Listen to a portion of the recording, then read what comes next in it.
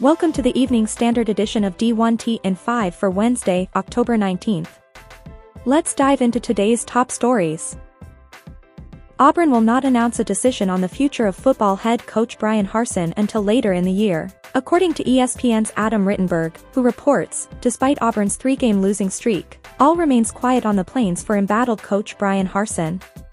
Auburn still has to name an athletic director and doesn't want to appear rash with Harsin, who is only in his second year. Although a change is fully expected, the decision might not come until well into November.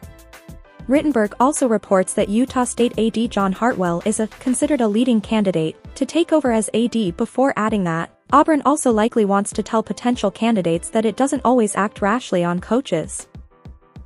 More from SEC Commissioner Greg Sankey on potential NCAA tournament expansion. I think there's ways for us to think about creating access points that bring more people into the game, which I always think can be healthy if done the right way.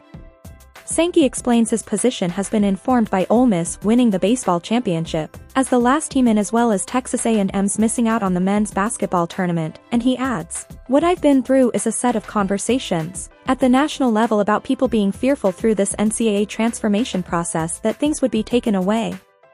My advocacy was, rather than worrying about taking things away, why don't we take a step back and think about how we grow?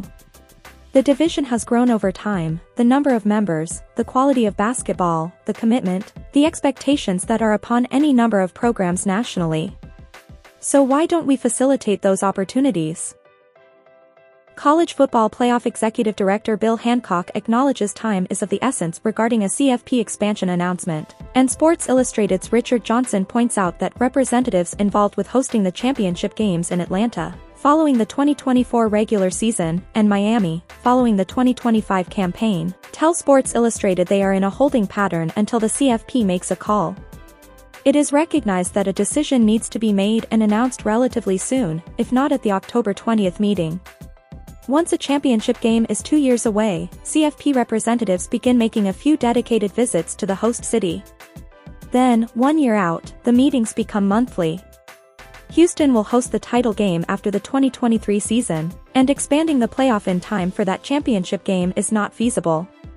Orange Bowl CEO Eric Palms says, "We've done some initial due diligence, but we can't do anything until they give us concrete direction as to dates and all that. Until they decide on dates and times, it's hard to really engage partners in your respective communities that are part of it, because they need to know." Palms declined to indicate whether Miami could accommodate a date change, but Atlanta Sports Council President Dan Corso says, "We'll be ready in any way that they go if they go." The NCAA is making progress on discussions about moving the men's basketball and women's basketball Final Fours to separate weekends, as it receives more stakeholder feedback, according to Front Office Sports' Amanda Kristovich, who reports, an NCAA spokesperson told Front Office Sports there is no formal proposal at this time. But the meeting minutes said there have been key discussions during the recent membership input session, and that conversations are being elevated through the labyrinth of NCAA committees. The potential benefit of alternate weekends, according to the meeting minutes, would be to provide the opportunity for the growth of the sport and the championship. Former Arizona State football head coach Herm Edwards has come to an agreement with ASU to take a 50% buyout of his remaining salary. According to ASU, the buyout amounts to approximately $4.4 million paid through 2024, and Edwards will keep his $590,000 academic performance bonus and benefits until April 2024, or the date on which he begins another benefits-eligible job.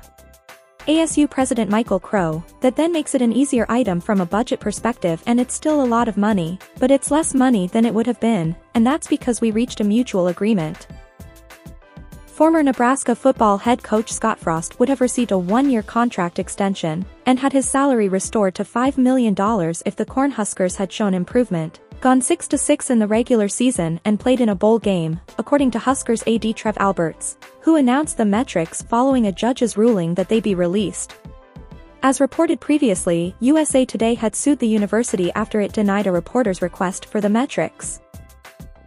After a nearly 20-year hiatus, Marshall will bring men's track and field back beginning with the 2022-23 season. Thundering Herd AD Christian Spears notes, "We will be the only Division I program in the state of West Virginia with both men's and women's indoor and outdoor track and field programs." Thank you for tuning into the Evening Standard of D1T and 5 for Wednesday, October 18th. We'll see you back here bright and early tomorrow morning.